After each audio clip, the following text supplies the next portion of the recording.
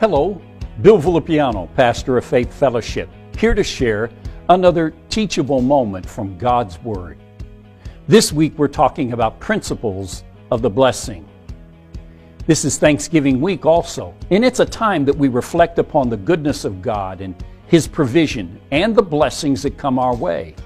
But when I look at Scripture, I find this, that we can practice certain things. We can exercise these principles and put ourselves in a position where God's blessing are able to enter into our life and our circumstances.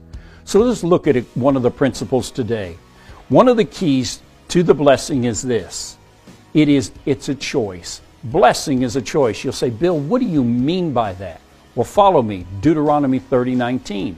I call heaven and earth to witness against you this day, that I've set before you life and death, blessing and cursing, therefore choose life. Notice I've circled choose.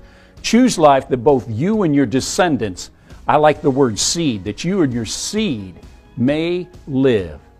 Listen, this verse is very clear. The choices we make in life are going to determine the blessings of God, whether they do or don't come our way.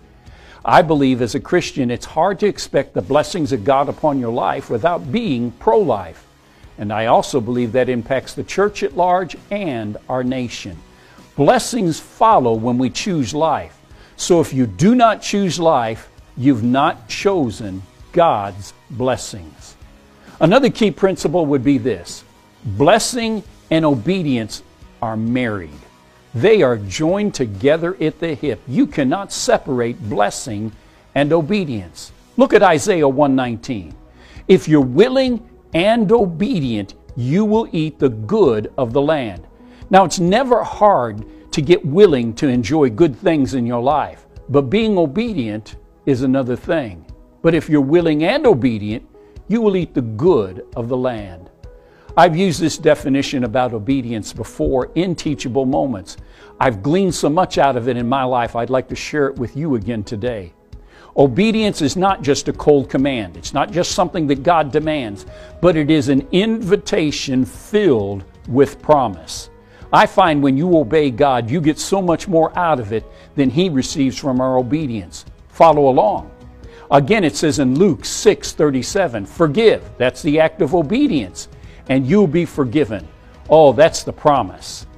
Continue in Acts 6:38. Give. Oh, that's an act of obedience, and it will be given unto you. Good measure, pressed down, shaken together, and running over. Look at how large the blessing that comes our way, but we must what? Obey and give. Blessing and obedience, they are married. I will close with 1 Samuel 15:22. What is more pleasing to the Lord? Your burnt offerings and sacrifices, or your obedience to His voice? Obedience is far better than sacrifice. I love this verse. Obedience is what? Far better than any other sacrifice you can make in your life. This is what pleases the Lord, and when we please Him, His blessings come our way. This is one more teachable moment from God's Word. Have a good Thanksgiving.